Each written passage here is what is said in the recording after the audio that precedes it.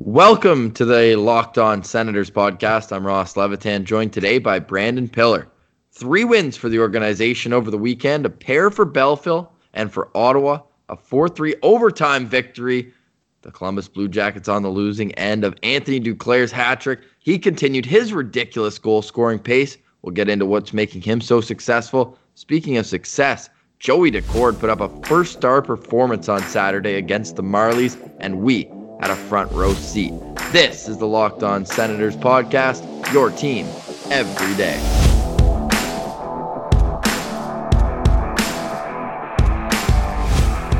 Today is December 15th, and Pilsy, in front of the man who just last year said he didn't know how to play hockey, Anthony Duclair gets the game winner for the hat trick.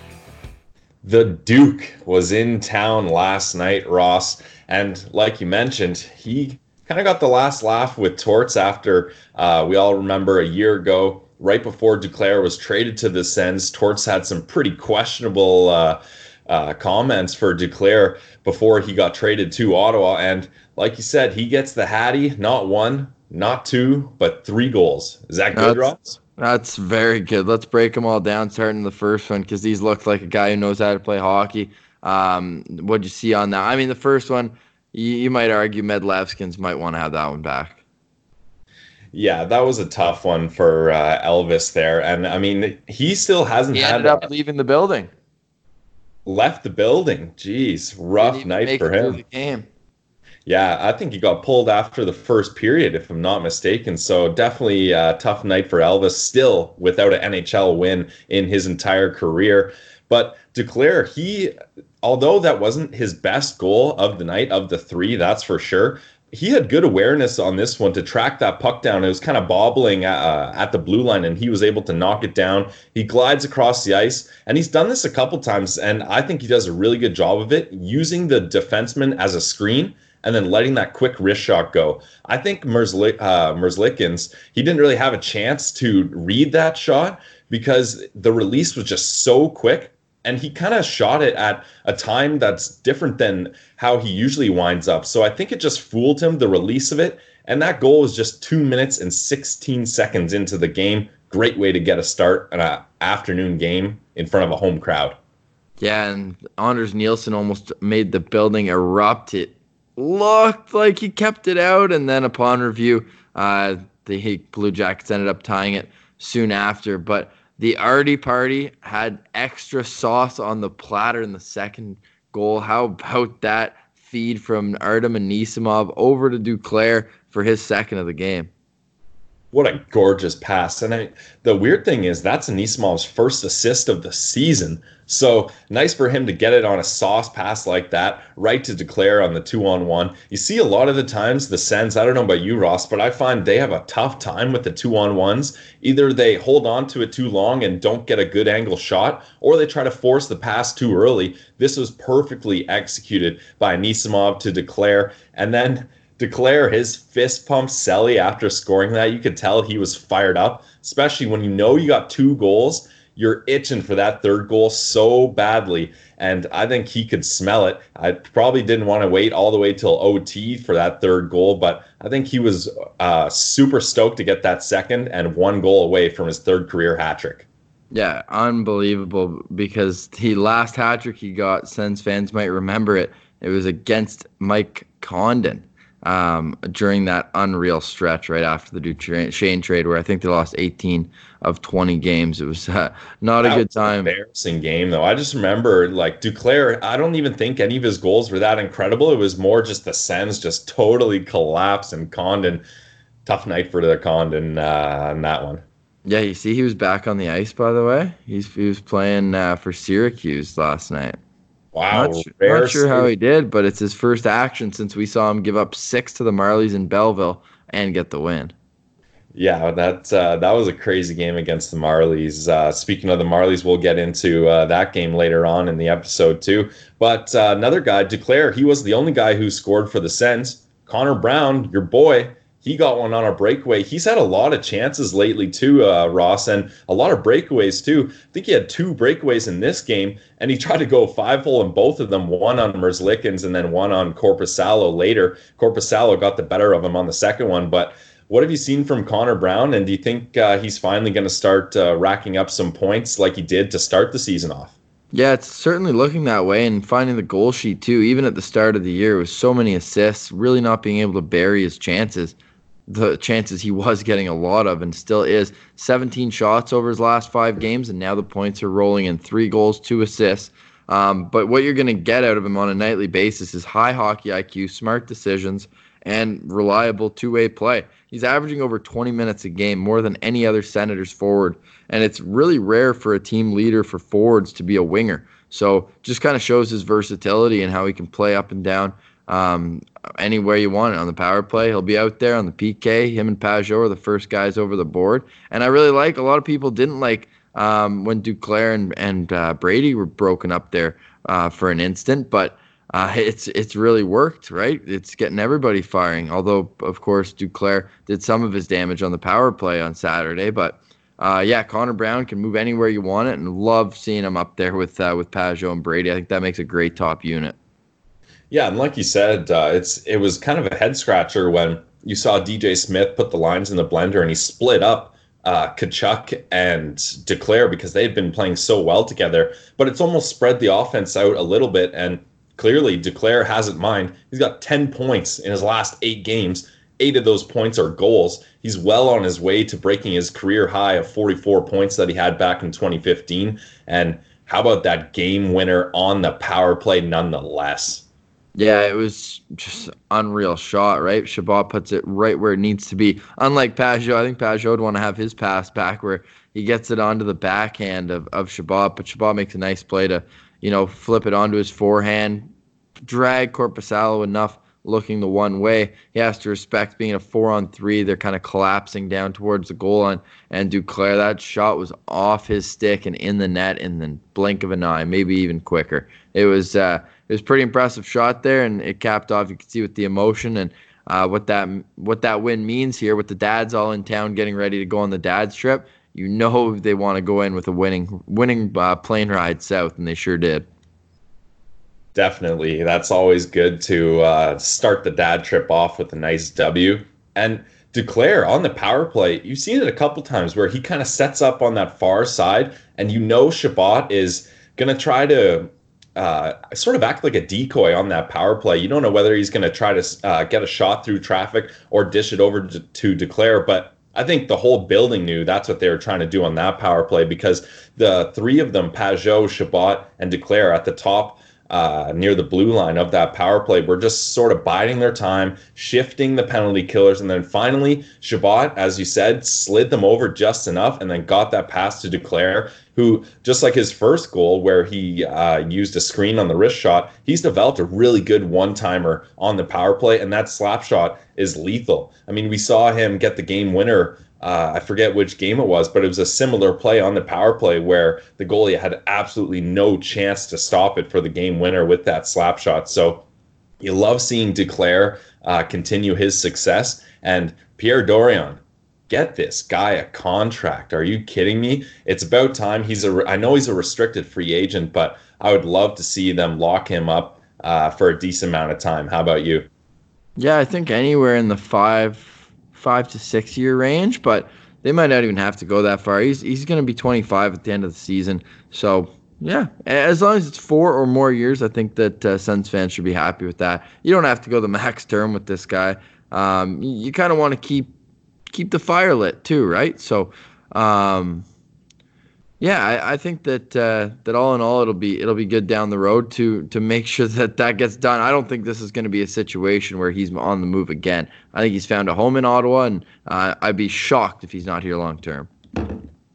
Definitely. And I don't think the Sens are going to move him either. I mean, we've debated in past episodes what's going to happen with Pajot arguably having a career season as well. But Duclair is a guy who has bounced around so much. And finally, it seems like he's comfortable in Ottawa. He seems like he really meshes with this group of young players that are going to be here for a long time, especially Brady Tkachuk, like we talked about earlier. So I would love to see, like you said, lock him up for 5 years. Anywhere between 3 to 5 years, I think would be great. Especially show this guy that his hard work has paid off, and that this is a home for him, and that he can stay here and thrive here for a couple years. And I don't know what they're going to have to pay him, especially if near the end of the season. I mean, he's already got 18 goals already. He's definitely projected to break 30, even get high 30s in goals. So you're going to have to pay him north of $4 million. What's your thoughts on a dollar amount that you can attach to Duclair, who's making, I believe, 1.6 right now, and last season was making the league minimum? Yeah, he's obviously due for a raise. That goes without saying. He's But double up 2 seasons in a row at least. yeah, and finally starting to show some consistency since coming to Ottawa. So, yeah, I think he's due to get paid. It's not like the Sens are up against the cap. That shouldn't be a problem to get done. And if it is, then there's bigger problems. So I just think it's a matter of getting the comparables. That I think we leave for Parley, and yeah, whatever it comes in at, I think that he'll be the kind of player. This is a speed game, the NHL, and he's got a ton of it. So I don't think it's going to be a problem at all. And how about Thomas Chabot getting the assist on that goal? It's his 101st NHL point. Cool stat came across on Twitter the other day. So the fewest games to 100 points for all Senators defensemen, Thomas Chabot, 166 games. That's 2 less than Erik Karlsson. What's been your impression of Chabot's game to date this year?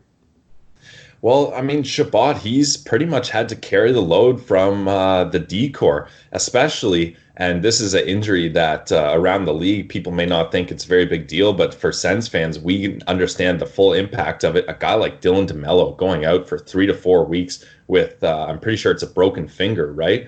Yeah. So he's going to be out for over a month now. And then the problems continue with Brandstrom being sent down. He hasn't really showed enough to stay in the NHL. And then you've got a guy like Lajoie, who is supposed to come up and be your bottom pair defenseman. He barely even played over 4 minutes. I don't think he played over 4 minutes, and he was a big reason for one of those goals on one of his shifts. So when you've got a defenseman that is only playing a couple minutes, that's going to shift everything up and more responsibility to those top guys, especially Thomas Chabot, who I feel like under the pressure that he's had, and we mentioned, I forget the exact stat, but he's one of the leaders in even strength ice time in the entire league in the NHL. He's done a really good job of shouldering all that ice time and all that responsibility, and he looks like a great leader moving forward for this franchise. Yeah, Chabot leads all players in the NHL in even strength ice time, 4th in overall ice time, played 26-23, if I could speak properly, in the game against Columbus, whereas Lajoie only played 352, including 34 seconds in the second period. Now, they've called up Andreas Englund as a 7th defenseman. DJ Smith said today after practice that he thought he looked good in practice. I wouldn't be surprised if he plays instead of Lajoie, would you? No, I wouldn't be surprised at all, and especially coming into a back-to-back scenario on Monday, Tuesday in Florida, going up against the Panthers first and the Lightning right after that. I wouldn't be surprised at all if we see Englund. And Englund is a guy who he may not really pop out on the stat sheet, even in the minor leagues levels. He's played in Belleville for quite some time. He's more of a kind of steady defenseman who you can rely on to just kind of play a hard game, make some smart plays, and he's not really going to do anything too flashy, which for a bottom pair defenseman who knows how many games we're going to see Englund up there even, that's all you really want. And Lajoie could definitely use some time up in the press box after that game because he was on the ice for 21 seconds, a 21-second shift, and they scored on that shift. And it was because Golubev was behind the net, and then Lajoie went to go apply pressure behind the net. Now you got Golubev and Lajoie behind the net, and Nick Paul has to cover the guy in front, Texier, and he doesn't cover him, and that ends up going in the net. I don't think Lajoie played another shift after that, so DJ Smith obviously not impressed there. Time to get Englund some time and see what he's got. Max Lajoie has not been assigned to Belleville, but Jonathan Davidson has. He didn't play much in the game against Columbus as well, so he'll be going back to Belleville. I'd say that's a good sign that Scott Sabourin could be healthy enough to go for the first time since that scary incident in Boston. So that'd be awesome to see Sabourin get back in the lineup tomorrow. But I want to get into Belleville now and stick taps as well. Frankie Corrado. We were talking earlier a couple weeks ago how the Belleville D-Corps was just depleted with injuries. Well, they signed Frankie Corrado to a PTO, and he earned a contract for the rest of the season. So Frankie Corrado's officially a member of the Belleville Senators for the rest of the year. And they kept it rolling. 2 games this weekend, Pilsy. I was at them both. We worked the game together on Friday, and, well, 2 wins. And Ross, not just a good weekend for the Belleville Senators, you cashed in on a couple good bets supporting Bell Vegas as well. So you always love to see that. And yeah, like you said, Bell Vegas, the wagon rolls on. It's just incredible what this team is doing. I mean, they've won 8 of their last 10 games.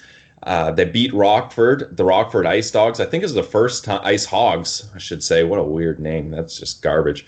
But they were tied 2-2, and then Belleville scored 3 unanswered goals, including Formanton getting the empty netter there to seal that one. That was a game that it was a little sad that Belleville let them back in that game, but then they had a real good third period, eh?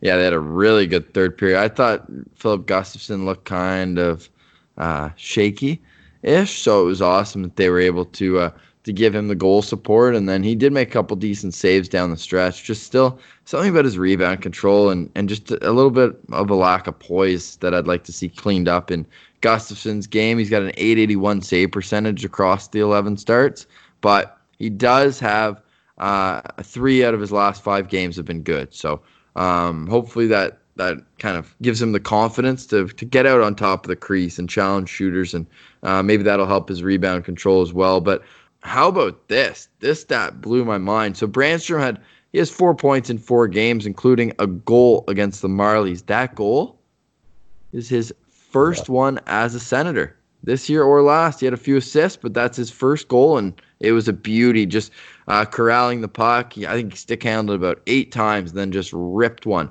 past Joseph Wall. So that turned out to be the game winner in that 4-1 win. Yeah, and Ross, I mean, depending where you're sitting at the Coca-Cola Coliseum in Toronto, you were at that game scouting for the Locked On Senators podcast. You probably got a real good view of how well he was just handling the puck. I mean, you talked about it there. The reason I think they wanted to send Brandstrom down is because he's known as an offensive defenseman. When he played a couple games last year in Belleville, every single time he touched the puck, it seemed like he could do no wrong, and there was nobody that could get it from him. And he shows here that he has the poise to hold that puck and wait for the proper play and then fire it home like he did up against the Marlies. So if he can continue to do that down in Belleville, I think he's really going to boost his confidence and get back to being that defenseman that we hope he can be, especially since he was the main piece back in that Mark Stone trade, which you hate to see a guy like Stone go. So Brandstrom, there's kind of a lot on his shoulders to make that trade worth it. So slowly but surely, he seems to be getting his offensive power back, and 4 points, 4 games, not too shabby. And I love that they called up Englund and didn't just force him back into the NHL because of the injury to DeMello. So let him take some time, a couple weeks at the very least, and see what you can get out of him. It's better than him playing 13 minutes, which is what he was getting up in Ottawa. Joey Daccord, too, with the start. I moved seats to be behind the net for the second period. Got to see an onslaught of chances. The Marlies took it to the B-Sens here on the shot clock, but Joey was awesome. He made a few great saves. One in particular at the end of the first period where he sprawled across the crease. Another one at the end of the third. Same sort of deal. Big glove save. This guy's got swagger, poise, great at playing the puck, and like we've tiered these goalies before, and I got Joey ahead of Philip Gustafson. He just looks poised. I don't know how you're going to send him down. You can tell his dad's a goalie coach, just so technically sound. He's just a treat to watch. And 2-0 record, 1 goals against average, just let in the 2 goals on over 60 shots. So what a start to the AHL career of Joey Daccord. Hey, and don't forget, he got on the stat sheet. I'm pretty sure he got an assist on one of those goals against the Marlies. So that's just paying homage to his great stick handling. And if if you're looking for a good time on YouTube, Joey actually edits his own stick handling videos. He makes kind of hype videos for himself, or at least he did. I'm sure he's probably got some of the media team helping him out now.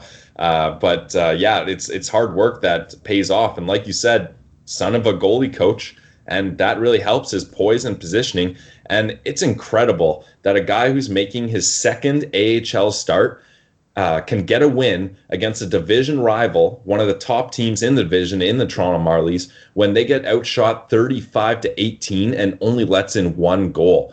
Just an incredible performance by Joey. And we talked about it earlier on other episodes. With this Anderson injury, you hate to see a guy like Andy out, especially with how much he means to the team, and I'm assuming the locker room. But it's really given a good showcase for how the goalie tandems are going to line up for next season, or at least should line up, with Nielsen, Hogberg, and then Gus and Dak battling it out in the AHL. And I know you're big on Dak, but what happens when Andy comes back? That's a good question. They're going to have to make a decision because all three of, like, Hogberg's, of course, going to be in Belleville, but there's a decision to be made between Gustafsson and Decord. They've both seen time in Brampton, but whatever. I mean, it's next year. This is just kind of a marinating year, I think, for the goalies. They're going to have to be patient and see what shoe drops with Craig Anderson. But the Marlies power play was on, it seemed like, half the game. They had 9 power plays in the game. Including a 5-on-3, which is where they scored their only goal. So even strength, Joey was perfect. And, a couple other standouts for me, too. Like Joseph LeBates looked great, and same with Beaudin. Beaudin scored a shorty on Friday, and he just looks like he has a ton of confidence. Drake, of course, got on the score sheet, ho-hum, and Rudolph Balcers, points in 12 straight games. You think we're going to see him called up to the Sens before Christmas? What's your timeline at with Rudy Balcers? Well, I mean, my timeline was pretty much when he recovered, get him a conditioning stint in Belleville, get him a couple games, and then bring him back up to the NHL. He played, I think it was over 30 games in Ottawa last season, near the end of this season, and he put up, I think, 12 points. So he showed he could last up there in the NHL, and it didn't really seem like Belleville needed him. They have so much firepower in their top 6 or even top 9. So it seemed like he was a guy that could go up there and spend the rest of the season up there. But I think someone like Nick Paul has kind of taken one of those spots, and now he's got a place in Ottawa. He's going to stay up there. I actually think Nick Paul took a shot to the leg or something in practice today, but it looked like he was back out there, thankfully. So he should be good to go come tomorrow, hopefully. And I don't know, but I think with Rudolph Balcers, they're going to apply the same level of thinking that they have for guys like Batherson as well. They're going to wait till they're absolutely sure he can secure a roster spot, and they're going to keep him up there for the rest of the season. So to answer your question, I don't think we're going to see Rudolph Balcers in a Sens jersey until at least 2020. Well, the next time you're going to see him then is Wednesday, December 18th, another divisional matchup for the Belleville Senators. They're hosting Utica. Like we keep saying, come down to the rink. Shoot us a message on Twitter at Sens Central. And speaking of our Twitter, let's take a look at the results from that poll that we brought up last episode, where it was kind of a neat stat that Brady Tkachuk here, 32 games into the season, had the same number of hits as he did shots on goal, which is wild in itself. 122 is the number. And after you had your say of which category he will finish the season with more of, 55% said shots on goal. Is that where you were? That's where I was, and I don't know, not to toot my own horn, but shots on goal, that was the poll winner, and our guy, Rear Admiral from Spittin' Chicklets, he agreed, saying shots on goal is probably what he's going to finish higher up in. So looks like the listeners can keep listening along for some good advice, and we'll keep getting some polls going. The polls have done really great lately, so we're always interested to hear what the fans think, and that was a close one. It certainly was. It was a close game on Saturday with the Senators. They're down in Florida for the dad's trip. A little extra special when you can get the win. Some vitamin D down south and come away with a few points. So we'll be back to break it all down after a back-to-back. So it's Florida tomorrow, Tampa Bay on Tuesday. Yeah, well, I mean, it's nice that they get to go with the dads down to Florida, back to back against Florida and the Tampa Bay Lightning. But man, they got their work cut out for them. They can't spend too much on the time on the beach drinking with their dads because they're going to have to be ready to play up against two really good teams. I mean, the Florida Panthers have been kind of slumping lately. They've lost 3 of their last games, but those were losses against Tampa Bay, New York Islanders, and the Boston Bruins, and they were pretty close games. So it's not like the 3-game losing streak is an egregious one that you really are going to go into their barns thinking you're going to get an easy win, especially in Florida when you guys got guys like Huberdeau and Barkov lighting it up at a point per game pace, and they're in the top 12 of points in the entire league. Well, it's not always good to go with these free agents. You're going to see that tomorrow for the Ottawa Senators playing against Sergei Bobrovsky, who's off to a tough start for his 7-year, $70 million contract. So Senators back in action tomorrow and Tuesday. The Belleville Senators off until Wednesday, so we'll have another show between now and then. Thanks for listening. This is the Locked On Senators podcast. I'm Ross Levitan. That's Brandon Pillar. It's your team every day.